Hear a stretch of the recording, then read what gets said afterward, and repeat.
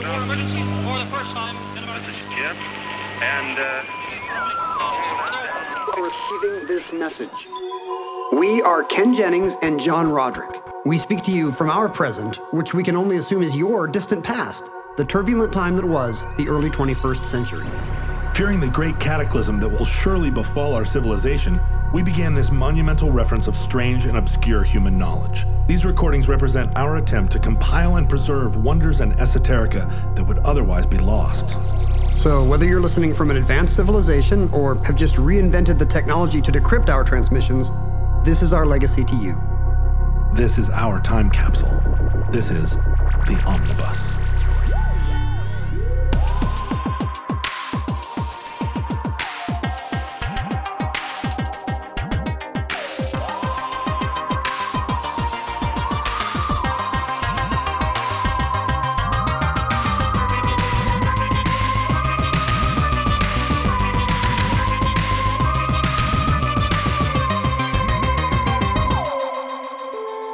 You have accessed entry 388.JL0112, certificate number 27612, Dutch elm disease.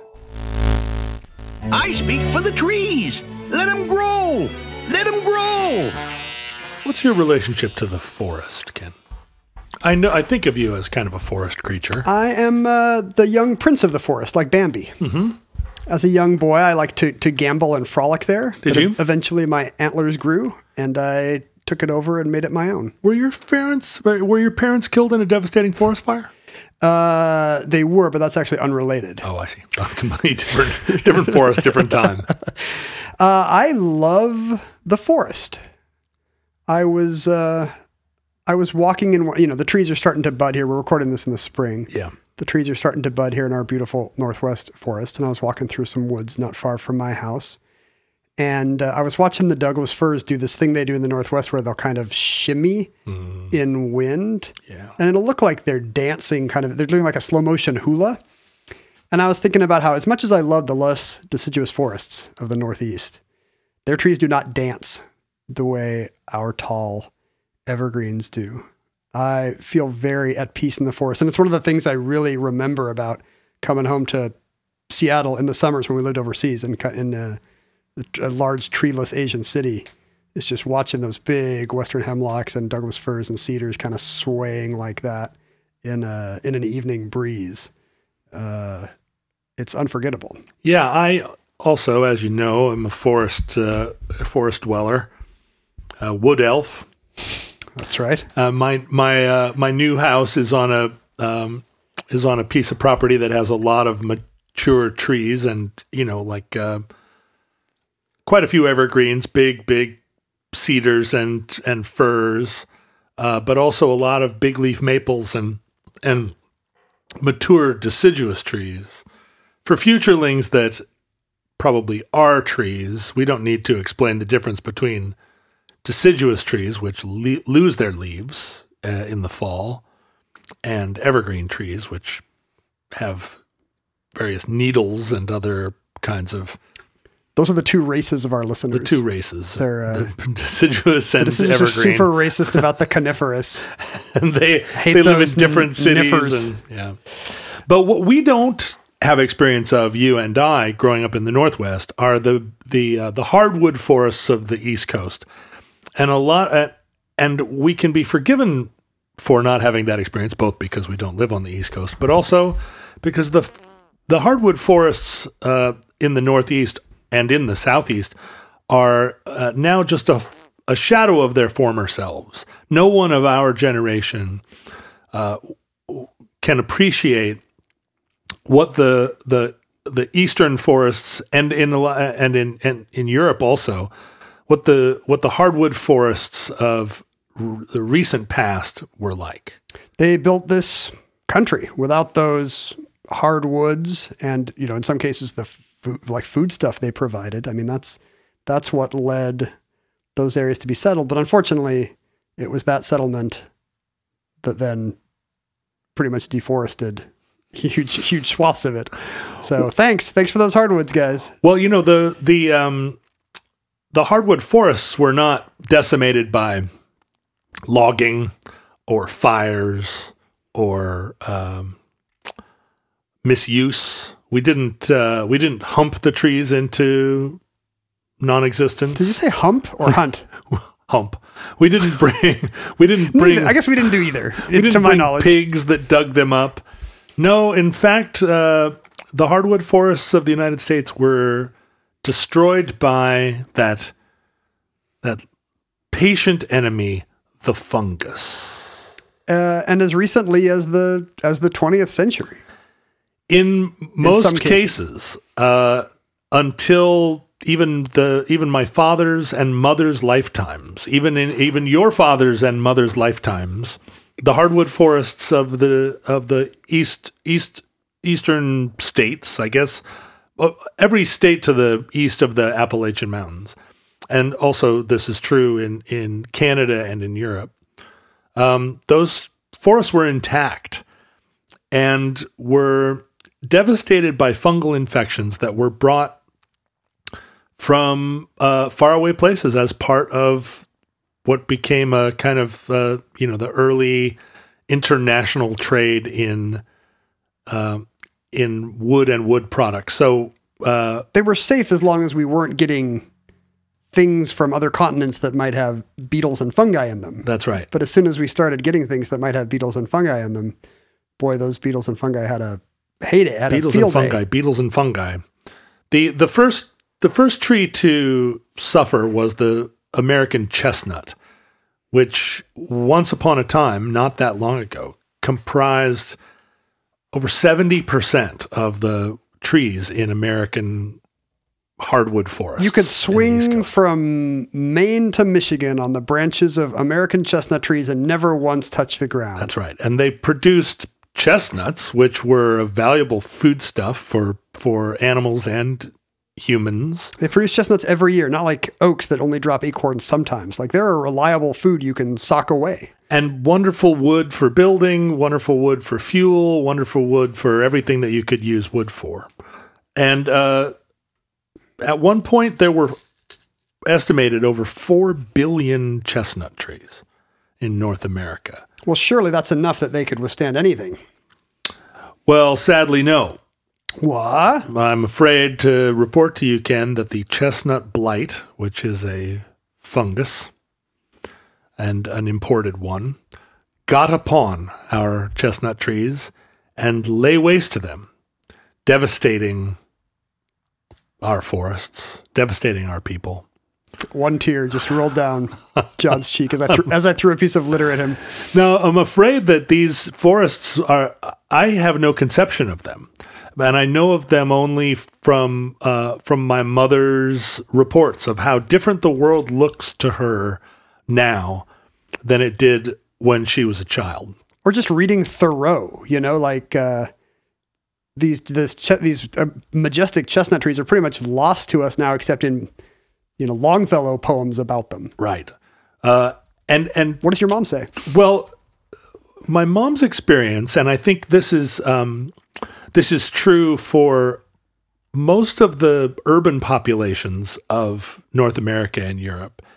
Her experience was less that the chestnut trees were devastated by a blight, because the chestnuts comprised the trees of a forest. If you were to find a stand of forest, or if you were to fly over a mountain range, you were looking down at chestnuts. And so, for instance, what people go to now to see the leaves change in the Northeast, the leaf peepers, that would have been true across the whole East Coast. You wouldn't need to go to Vermont to watch the leaves change. But what made a greater impact in her life, and I think in a lot of people's lives, was the American elm tree that was devastated in a couple of different times in the 20th century by Dutch elm disease, because the elm tree was used as an urban tree. The elm tree was a tall and fast-growing and vase-shaped deciduous tree that was used to line the big boulevard in town, and the elm tree Chestnuts would be too tall, I guess, but elm trees are the right shape for the right street shape and planting. just sort of a decorative tree that dances in the wind. Now, perhaps it doesn't hula. It doesn't hula. But they were used much more prominently, and I think they were probably hardier in an urban environment. So that elm trees were, and also, you know, a native tree that populated the forest, but they were the most prominent, large, you know, big leaf shade tree of American cities and of the American East, and also true throughout Europe. There were at the beginning of the 20th century, there were 30,000 elms in Paris. Elms were the main tree in Amsterdam. They were 5,200 American cities have an elm street. right, and there's a reason why. It was the street that was lined with elms. That's why they called it that. And Freddy Krueger's. Right. It's not just his nightmare. It's our collective nightmare. It's a nightmare on my street. On all streets. To coin a phrase. These were elm trees were prominent throughout the United Kingdom. Like elms were the primary tree that made cities shady and Ask a city kid beautiful. to draw a tree. Like that's their platonic ideal of a tree. Right. Is an elm. And there's some, you know, there's a lot of suggestion that elm disease and these funguses that or fungi, as our listeners prefer. Is that right? I think Have they all risen up with one voice? I can't decide which of our futurelings we're mocking at any given time, but they're vulnerable to a form of fungus. It's a wide category of fungus called the sac fungus. Oh, so it's not just one species. Well, there are a there's lot lots of sac things that'll kill fungi. elms. So, for instance, like morels and truffles, but also yeasts. I mean, they're all sac fungi. And they're all bad for elms, or at least a lot of them are? No, Oh, okay. but the fungi that infect elm trees, there are several varieties of it, and they're all part of the Ophiostoma group of sac fungi. The first one to arrive in North America was called Ophiostoma olmi. Olmi meaning elms. Olmi meaning Edward elms. James Olmus is Spanish for Edward James Elms. That's right. Ulm, Germany is just Elm, Germany. Oh, that's true, huh? Yeah. I didn't think about that. Named after what presumably were all the beautiful elms in Ulm. Ulmer Fudd just means Elmer Fudd. Every time you pause to think of a word and you say Ulm, it's just a Norman elm. That's my mantra. Ulm. It arrived in America in the early part of the 20th century, and initially it came in a shipment of wood from Europe that was meant to be used as veneer in furniture. Did it come from the Netherlands? Is that why? Originally, it was identified in the Netherlands because it was infecting elms in the Netherlands too. Oh. And the way So Dutch elm disease is maybe not Dutch. not Dutch, it's always a question. Did it come from Asia? How is it being sort of what is its origin point and how is it promulgated? I had no idea until it became a political football recently. That's the Spanish flu of 1918. Not Spanish. Did not originate in Spanish. They were just the ones that weren't covering up the deaths. Right. So When it was in the newspaper, it was like, wow, this big flu in Spain. Meanwhile, ravaging the entire world. there's some theory that it like originated in the American Midwest Yeah. and then got to Spain. And that it originated in a military base. We dodged a bullet there by covering up those deaths. That would have been American flu. What a black eye. American flu. That's not what you want. Who would immigrate here and buy our blenders? American flu should be the name for just some diarrhea you get from Taco Bell. I've got the American flu. Gross. I think that is what we say. The way the fungus works, the way it kills an elm tree, is in a way kind of similar to the coronavirus, in that it triggers an immune response from the tree that ends up overreacting and killing the tree. So It's like lupus or something. what a tree does when it's being attacked is it By orcs? by orcs. When a tree is attacked by orcs, It marches on Isengard. what it does, I actually don't. Throom. What does a tree do actually when it's being attacked? Because they can't. I mean, they don't have metabolisms. What right? happens is a tree secretes sap, and the sap plugs up the damage that whatever the disease or insect is inflicting. So upon sap the has tree. an immune property as well as whatever circulatory stuff. And it sap does. is That's why it's glue-like. That's why it's sticky. That's right. It's also antibacterial. Like sap is kind of amazing stuff. But when a tree overreacts, right, what it is doing is it's actually sealing up the channels that a tree uses underneath its, in its cadmium. It's cambium and xylem and phloem. Right. And the flow from root to leaf and back again, the sap will go in and block that passage. This is just like when you're sick and your immune system makes more mucus, but then you get a stuffy nose. It's exactly what it is. A tree can actually strangle itself. It just dies of a stuffy nose. By plugging up, by clogging all of its vascular system. Wow. Now, in the case of Dutch elm disease, it's made worse by the fact that it is transmitted via bark beetles. And bark beetles are a whole kind of type of beetle, and there are many, many varieties. And they live underneath the bark in a tree, and they provide a necessary service, as so many critters do when the world is working perfectly. But somehow they get fungus? What happens is the beetles, normally, a bark beetle will live in a dying tree, and the bark beetle, breeding beneath the surface of the bark is part of the transformation of a dead snag into eventually a fallen snag and then sawdust, right? I mean, beetles are playing a role in the ecosystem, in the cycle of life of a tree. Somebody's got to eat trees. I don't want to do it. Bark beetles will get under the skin of teacher trees and other adult trees that can get irritated by them. And they can live inside of under the bark of healthy trees and can do damage to trees.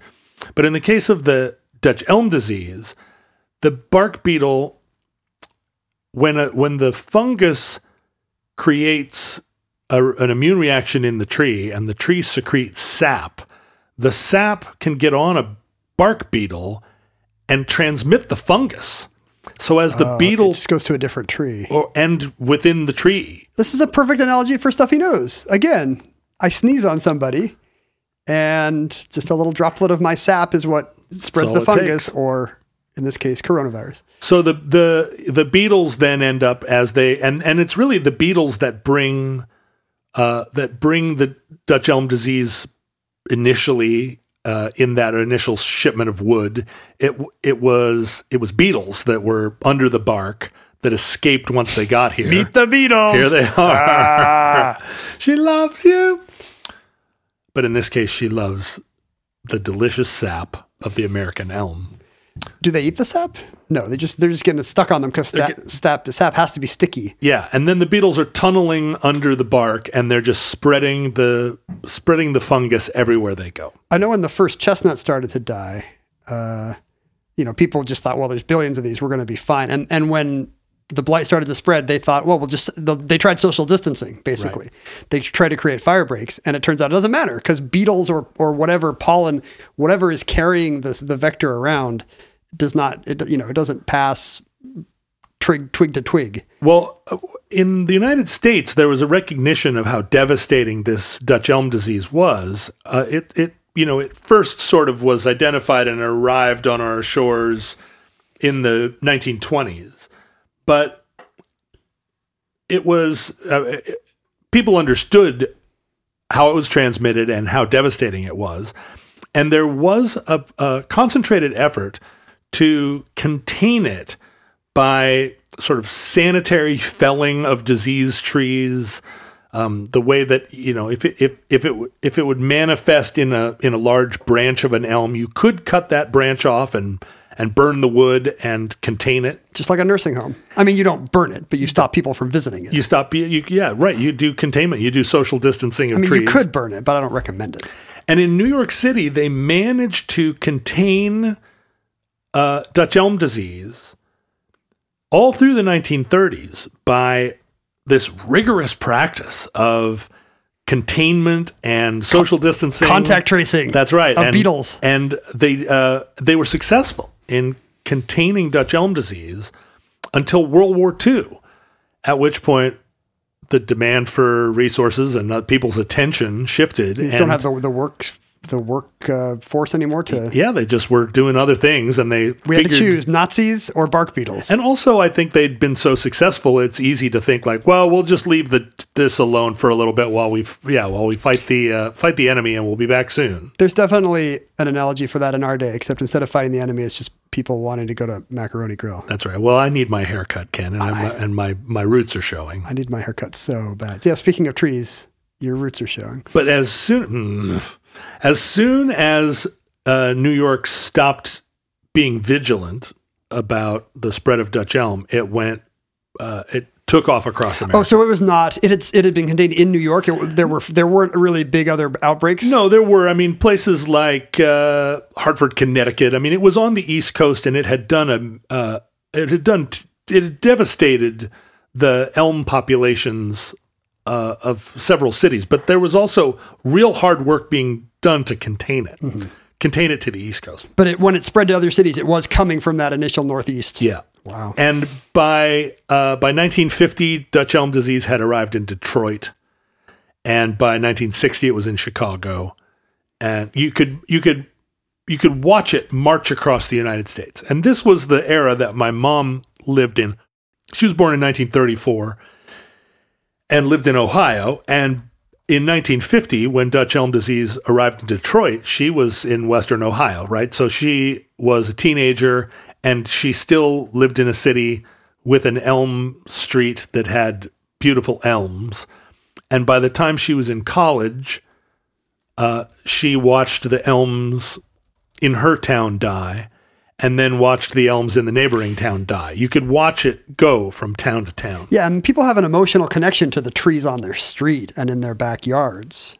And it's not exactly like losing somebody you know, but you do grieve, especially when it's so inexorable and you know it's going to be the one next door next. And scientists and biologists and botanists were all working overtime trying to come up with a solution, right? There were so many efforts being made to eradicate the beetles, to inoculate the trees. Eradicate the Beetles is a pretty good album name. Yeah, Eradicate the Beetles. Are you kidding me? Why is there not an album called that? Let me write that down. Happiness is a warm gun. Because of the nature of the infection, it is possible to inoculate trees. It just didn't turn out to work very well. By inoculate, do you do the same thing? You inject the tree with some kind of sort of a weakened emasculated version. Yeah, a weakened form of the fungus, and try to get the tree to build up an immune response. In the 50s and 60s, the brand new, super exciting insecticide DDT was the preferred method that municipalities were using to combat the beetle, to kill the beetles, and it was really DDT as used to combat Dutch elm disease that inspired Rachel Carson's book Silent Spring. So it was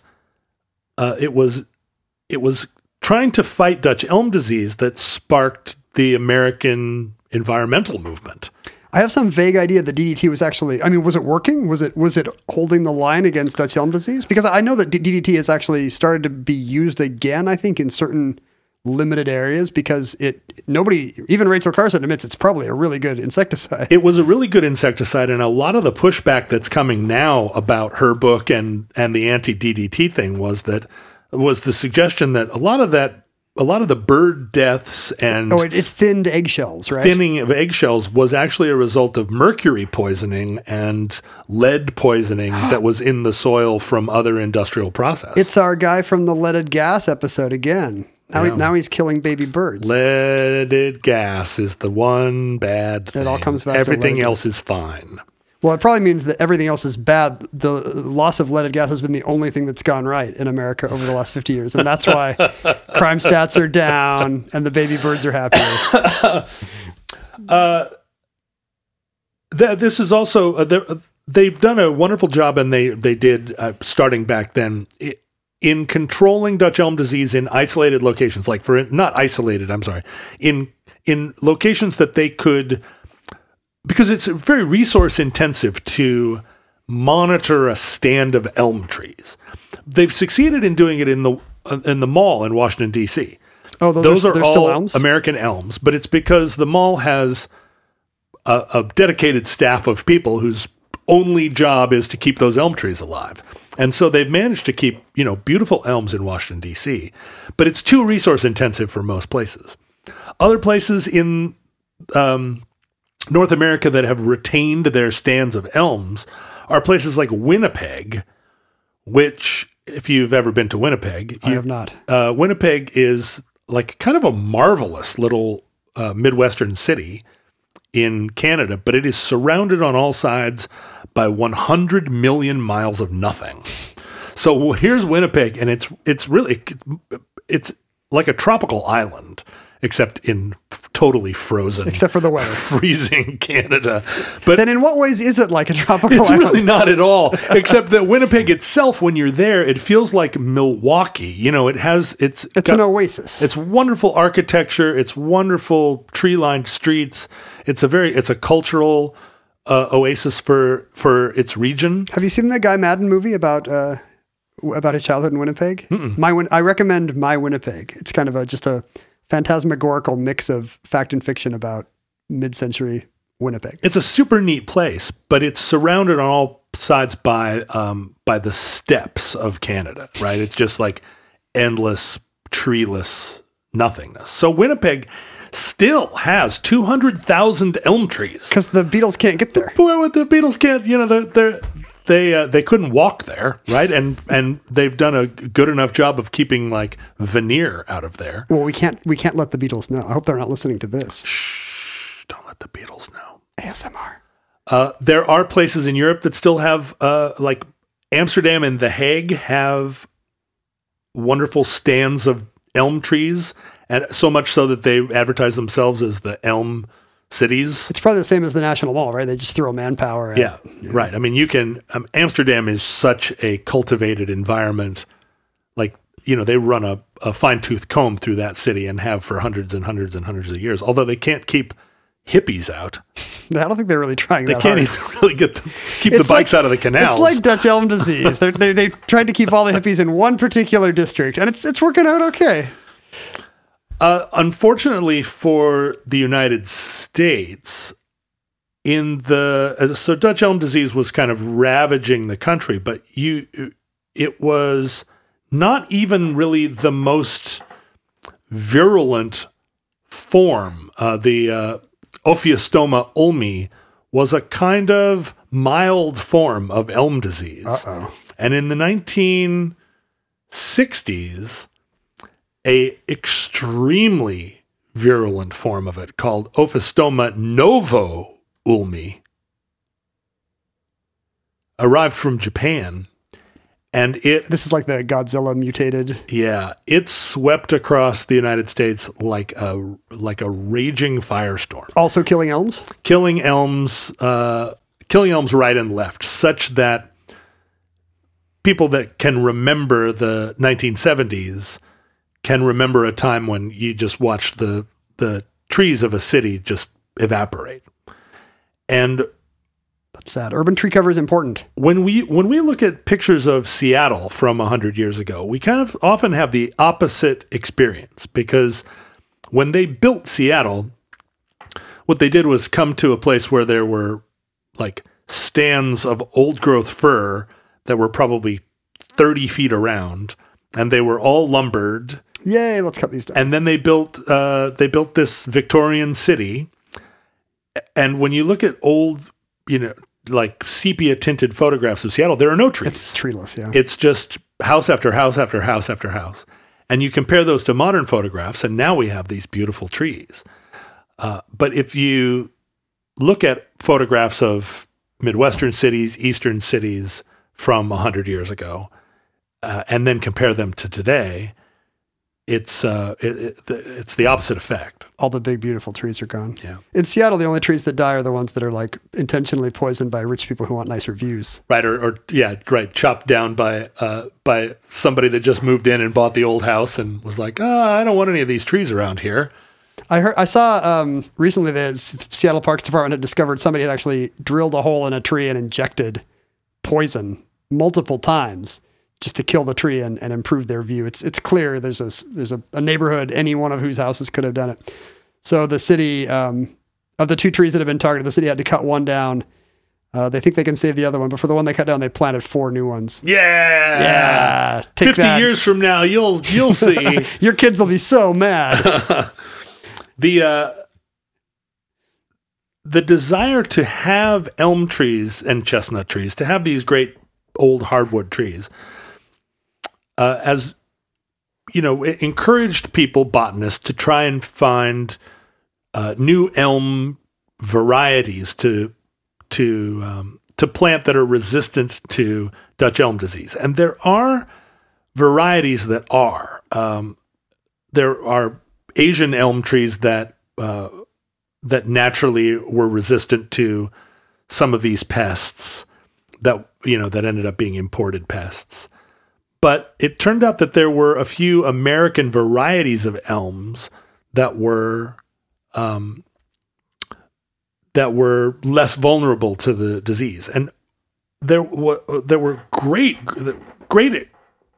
projects to try and breed different varieties of elms, the more resistant varieties with the more beautiful, with the qualities you want varieties. Yeah.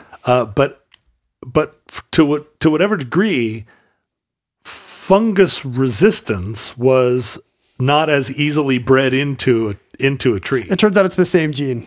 The thing that makes you pretty is the same that makes you fungus resistant. Just like in life, all these beautiful people with their porcelain skin, that they'll just get knocked over by a breeze. It's definitely true for me.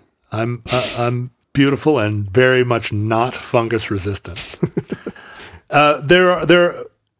Those have not been successful projects, but there are some varieties like the Princeton variety of American elm, the Valley Forge variety that are now places are being encouraged to plant these resistant elms because elms they continue to be vulnerable to this fungus. It's not like any kind of herd immunity resulted from the disease. And elm trees are... It would be grove immunity, by the way. Grove immunity, right. Elms die and will send up shoots. They'll send up... They'll try to survive, and those new shoots will last for as long as it takes for just to get fungus out of their the minds. beetles and the fungus to get after them. The one... in the United Kingdom, there are elms which have been... basically coppiced into hedgerows. So the elms haven't... Is there a bustle in them? There is. It's the bustle of them continuing to survive Dutch elm disease because they're constantly being shaped into hedges.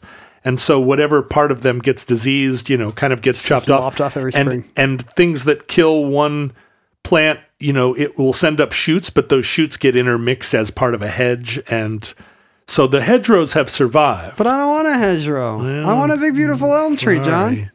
There are plenty of places where elm disease was kept out. Brighton in England still has a lot of its elms. The Isle of Man is sequestered. Literally an island, unless a beetle comes in on a shipment of something. That's right. But most of the elms are not extinct, but most of them are gone. It's a question of in terms of replanting them, you can only really count on the ones that are immune to this fungus to survive, and that's not very many varieties. In the case of the chestnut, these trees, in trying to take over or be replanted as forest trees, they have to compete with other trees, because the way a forest grows, there's the first layer of trees, and that shades the understory, which allows that second generation of second type of trees to come up, and then they provide an environment that makes that third generation of trees possible. Mm-hmm.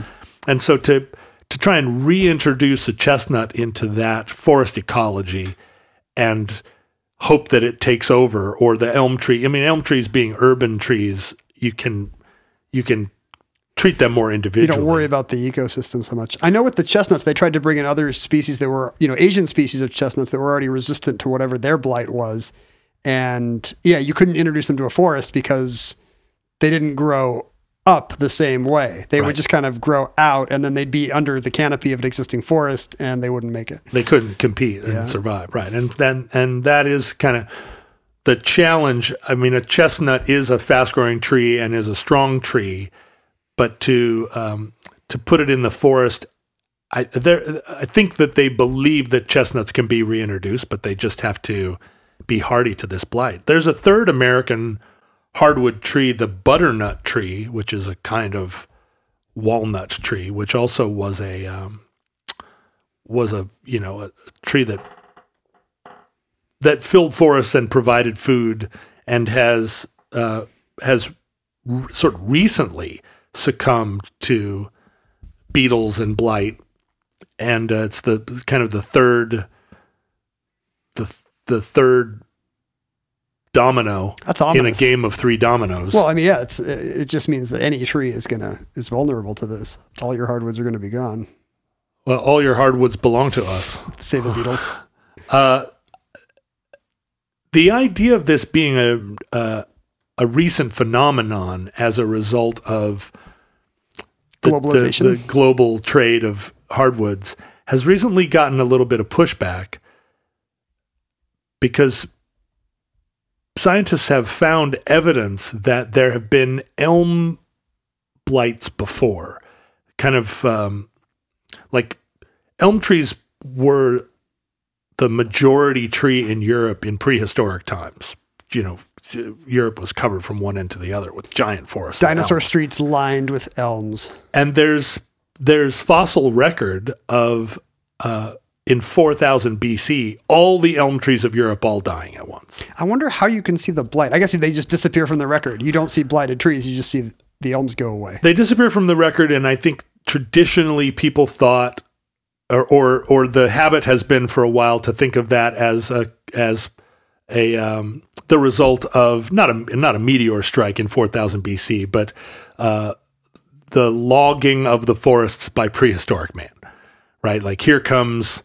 Suddenly they invented the saw. That's right. Here come they got the stirrup, and they've got their leather shoes stuffed with straw, and now they're chopping down all the forest for wood.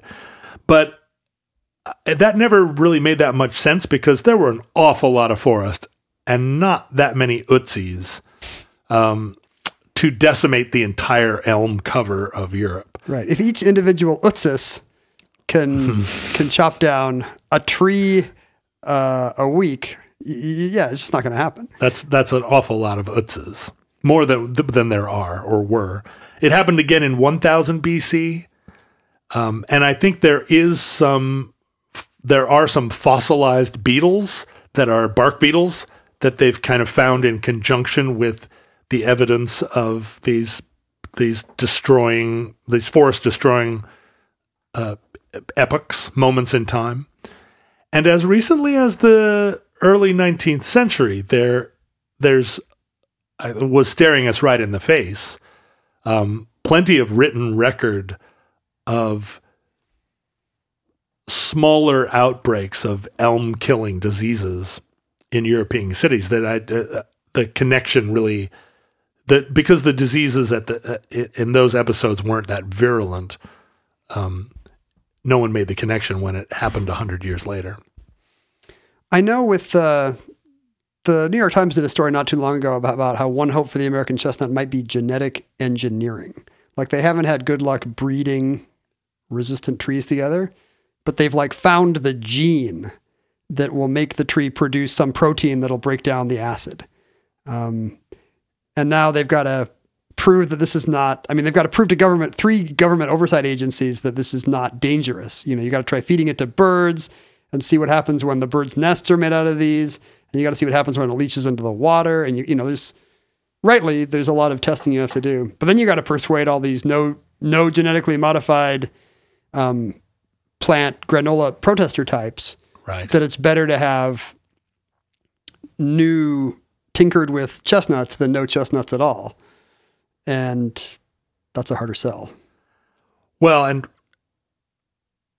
we are creating now, what we're doing is replacing a native species with a replica of it. And in a way, this is something that was inevitable, I guess, for the United States, because there is no forest in Europe that isn't the product of human intervention, right? There's no old growth forest in Western Europe. Everything has been... It's a farm, basically. Manipulated and farmed and crafted. And if you want it to look natural, you can make it look natural. If you want to farm trees, you can farm trees. And in the United States, we were lucky enough to have such a lot of space and so many natural resources that for the last 200 years, we could continue to explore, could continue to discover new forests that were more or less, at least if not pristine, then had only been logged once and then left alone. And so we come to think of the forest as a naturally occurring and wild place rather than one that is cared for or built, manipulated. Shaped by man. But that's no longer the case here. There's not really any... there are places on the Olympic Peninsula. There are areas that we have set aside as national parks that are hopefully oases, islands. If not old growth, at least middle-aged. Starting growth. To play with model railroads growth. But the rest of the forest, the hardwood forests of the East, we have to begin to think of them as gardens. And we have to begin to imagine cultivating a facsimile of the hardwood forests of 100 or 200 years ago. In the same way that if we're going to take the fences down in the Great Plains and reintroduce buffalo, and maybe genetically engineer the passenger pigeon, that those things are not they're not any more authentic than if we introduced rhinoceros to the Great Plains. Well, they're a little more authentic. These aren't hologram trees we're talking about. It's the same species. Right. We've just tweaked one of the genes to make it hardier. And there will be some effects, and what you want to make sure is that they're good and not bad effects for the garden you want, as you're saying. It's almost exactly analogous to the fact that I just contracted with a company in Milwaukee to manufacture for me some pink ceramic bathroom tile that no one makes anymore, but that was one of their main products in 1955. And I'm restoring my 1955 bathroom. You've got your avocado toilet all ready to go. And when you come into my house at some long future date, and you look at my pink bathroom, you're going to think, wow, a perfectly preserved 1955 bathroom. What you don't realize is that I had to personally contact the great-grandson of the guy that made that tile and say, fire up the old tile plant, sonny. I will cop to reprinting 80s and 90s concert tees through online t-shirt presses, just with a facsimile of the old design, finding old graphics and recreating the right color palette. The real trick of that, and this was popular 20 years ago, I had a girlfriend that was in the vintage clothing market, and she said what the unscrupulous would do is go to thrift stores and find plain T-shirts from the 70s. Oh, it's like painting art forgeries on the correct parchment, or the correct canvas or whatever. And then you could put a screen print on that looked all weathered and screwed up. And if you were a vintage T-shirt shopper, you would check the label, you'd check the fabric, and you'd go, yeah, this is an authentic Hanes T-shirt from 1975. I'd go further than that. I would say that is authentic now. I mean, I know it's not. You could go back in time and prove that it didn't exist at that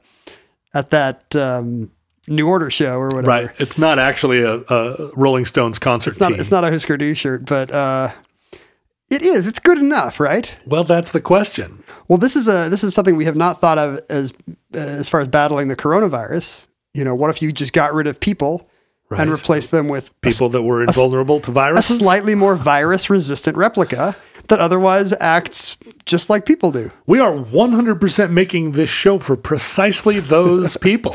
Good job, replica humans. You came through.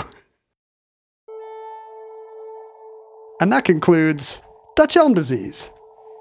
Entry 388.JL0112, certificate number 27612, in the omnibus. Futurelings, should your replica eyeballs still crave social media, you should know that John and I were active in the internet of our era. You could follow the show at Omnibus Project.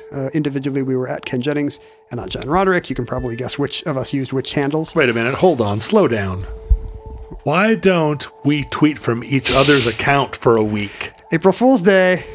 Every one of my tweets will be, hey, it's me, Ken Jennings. Follow my friend John Roderick. Hey, it's my new tweet about John Roderick. I'm at John Roderick. I smell and my butt smells. Bye. That's all I would ever do with that power. Poopy, poopy, poopy. I mean, we would definitely have to give each other the keys back because we'd be in this Mexican standoff. Right. We'd own each other's accounts. Right. I would own your account for sure. Except I'd have a lot more followers to lose than you would. You wouldn't be losing them. You'd just be sharing them with me. That's true. From he who can afford to him who cannot. From each according to his social media ability to each according to his social ability. Not ability. Oh, I see. Yeah, it's not a meritocracy. No. These are followers I inherited from my parents. Yeah, my tweets are darn good tweets. I wonder if this is going to be. We don't have this issue yet because we're still in the first generation of social media stunted people. Oh, when your kid inherits your tweets? Yeah, at some point, could you inherit your dad's follower count? Will it just be like today's trust fund kids who they get 1 million likes for everything they do because they got their parents' followers? Well, so this is interesting. I have a good friend who works for a local billionaire. A late local billionaire? A late local billionaire. And said late local billionaire had an enormous collection of digital media. And upon his death, there was suddenly within his estate a question of what to do with what surely constituted hundreds of millions of dollars worth of digital media. And they realized that digital rights, there was no provision for inheriting the digital rights or bequeathing those digital rights. If you bought a song on iTunes and you die, does your kid own the song? That's certainly by design. And so all of a sudden, but in most cases when you die and nobody can access your iTunes account, like who cares, boo-hoo. But in the case of this late departed Seahawks owning Seattle billionaire,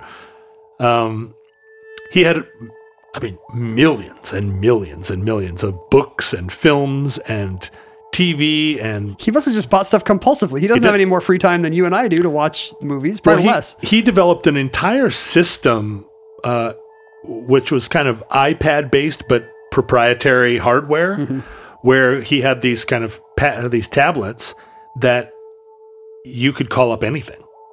You could call up. He wanted to be the library computer of his beloved Starship Enterprise. That's right. It was just like, I'd like the sheet music to Star Spangled Banner. Boom, there it is. I would like to watch the Godfather dubbed into Norwegian. Boom, there it is. Are media rights transferable today? Could you get around this by bequeathing them on your deathbed? Could you give them as gifts to the living? So this is the problem, and my close associate who works for the estate of said late departed billionaire, Who rhymes with small gallon.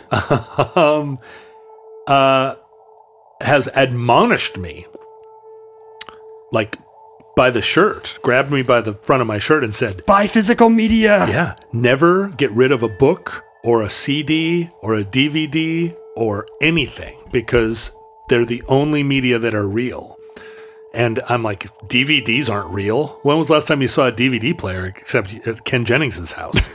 And yet, realer than keeping it in the cloud and then finding that you're not able to give that to your kids. And of course, cloud media services are never going to allow you to bequeath your Star Wars subscriptions to your kid. It would just end sales. Yeah, why would they? If you could get your parents' files. So it's, I think, a little researched or little thought of consequence of the digitization of everything. Because we're all convinced we're the last generation. Yeah, right. If you think you're never going to have kids, like you're not worried about your dog getting your Godfather movies. And it is part of the premise of this show, right? That we're worried that although the marches of John Philip Sousa are going to make it into the cloud, are the marches of Bill Sousa, his younger brother? His less talented and possibly less existent younger brother? Probably not. And that's why the Omnibus Project is here. I should hook up your friend with Scarecrow Video. She's like a cautionary tale of... Oh, no. She's a member of Scarecrow. She's well aware. Yeah, she's fine. I mean, she's fine. Well, no, I don't mean she should be writing more videos. I'm just saying they should be leveraging her testimony in their in their marketing. Well, no, the reason I'm so cautious, I'm not very cautious. I've basically outed her in every respect. Her phone number is 206. But she still is employed there as part of that team. So yeah. She's not going to be able to. She still won't tell me 3/4 of the things because of some NDA she signed back in the 80s. The NDA said you can only tell your friends 1/4 of things about your job. You choose which ones. Only tell people the tantalizing bit, and then nothing more. In addition to social media, please email us at theomnibusproject@gmail.com. Tell us 1/4 of your secrets. Send us 1/4 of your possessions. That's just a tithe you can do. To we will send you 2 shoots of a fungus-resistant American elm. 2 shoots of plump juicy raisins. You could send those to P.O. Box 55744, Shoreline, Washington 98155. Here's something we got in the mail recently, John. When I showed you the box, you admired that it was actually a civil defense, an authentic civil defense box of the. Of the Cold War era. I didn't just admire it. I gasped when I saw it. I've never seen you so happy. It's right there. As when you saw this authentic civil defense defense radiation detection kit box. And you know what the person sent us in that box? What? A civil defense radiation detection kit. Oh my God! It's a Geiger counter. I think it may be decorative only. No, says that's a real Geiger counter, is it not? I just don't think it's functioning anymore, according to Jeremy. Who thinks we should use this to decorate the bunker. But look at that. It's got the civil defense logo. Pass it over. My dad was a civil defense officer in the 50s. Well, he would have had one of those. Did he scan you every night when you came home? He didn't. I wasn't alive in the 50s because I'm not a boomer. What do we got in here? Whoa. You immediately open up to see its guts. Yeah, well, there's no. I wanted to make sure there's no batteries in it, and there aren't. But it smells like an Air Force base in the 1950s inside, which is one of my favorite smells. It smells like the Quonset hut inside my heart. It smells like victory. That's really great. Thank you, my Jeremy. Goodness, Jeremy, that is one of the greatest. Now, but this is an example of one thing. And you and I guess we have to keep it in the bunker because neither of us would ever agree to let the other one have it, right? It's true. It's oh, wow. It's got a little door that shuts over the the detector thing. Patreon subscribers can see a picture of this beautiful bright yellow artifact on our video feed. How awesome is this thing? At patreon.com/omnibusproject. I feel like this door is in here backwards, though. We appreciate your donations. You can discuss Dutch elm disease or pretty much anything else you want with your fellow futurelings. If Facebook, Reddit, or Discord still exist in your era, first of all, I'm sorry. But second of all, please use it to find other omnibusianados, as we refer to our fans. I feel like somebody might have hit this with a paint gun that shouldn't have been painted here, but maybe I'm wrong. I mean, the paint is in really good shape. Do you think it got spruced up at some point? I feel like maybe somebody spray painted parts of it with the spray paint and they didn't close the door on the detector. This part shouldn't be yellow? Maybe that should. I don't know. I've been a long time since I built my own Geiger counter. But as somebody who only wants original Led Zeppelin concert tees, you're wary of somebody doing restoration work on your new. This is the only one of these I've radiation ever held detector in my hand, so I'm pretty excited about it. And he also sent us these little laminated Conelrad in case of attack stickers. Turn your AM radio dial to 640 or 1240, John. That's where you'll hear the latest civil defense updates. So, boss, one of us actually has a bomb shelter. It's me. So you're saying you should put that in your bomb shelter? No. He gave it to us for our bunker. Are you going to turk out your bomb shelter like a bomb shelter? I'm kind of thinking about it. I mean, I don't want to deck it out as a 50s bomb shelter, although I do, but I also kind of want to make it like a contemporary bomb shelter full of all kinds of weird prepper deer camouflage baseball hats and tubes of chewing tobacco. I don't know where you're going to keep your assault rifles otherwise, so right. It's a pretty good idea. I'll tell you what, when the big one hits and you're knocking on my door, you're gonna have to know the passcode. There is no way I'm walking to Normandy Beach after the bridges collapse to ask for your dried meats. There's a 30% chance that you'd be at the house anyway. A 30% chance. Only if the world ends on a Wednesday, I guess. Futurelings, from our vantage point in your distant past, we have no idea how long our civilization survived. We may be communicating with you from the very distant past or from the recently distant past. One of the distant pasts. Not passes. Pastises. We hope and pray that the catastrophe we fear may never come. But if the worst comes soon, this recording, like all our recordings, may have been our final word. But if Providence allows, we hope to be back with you soon for another entry in the Omnibus.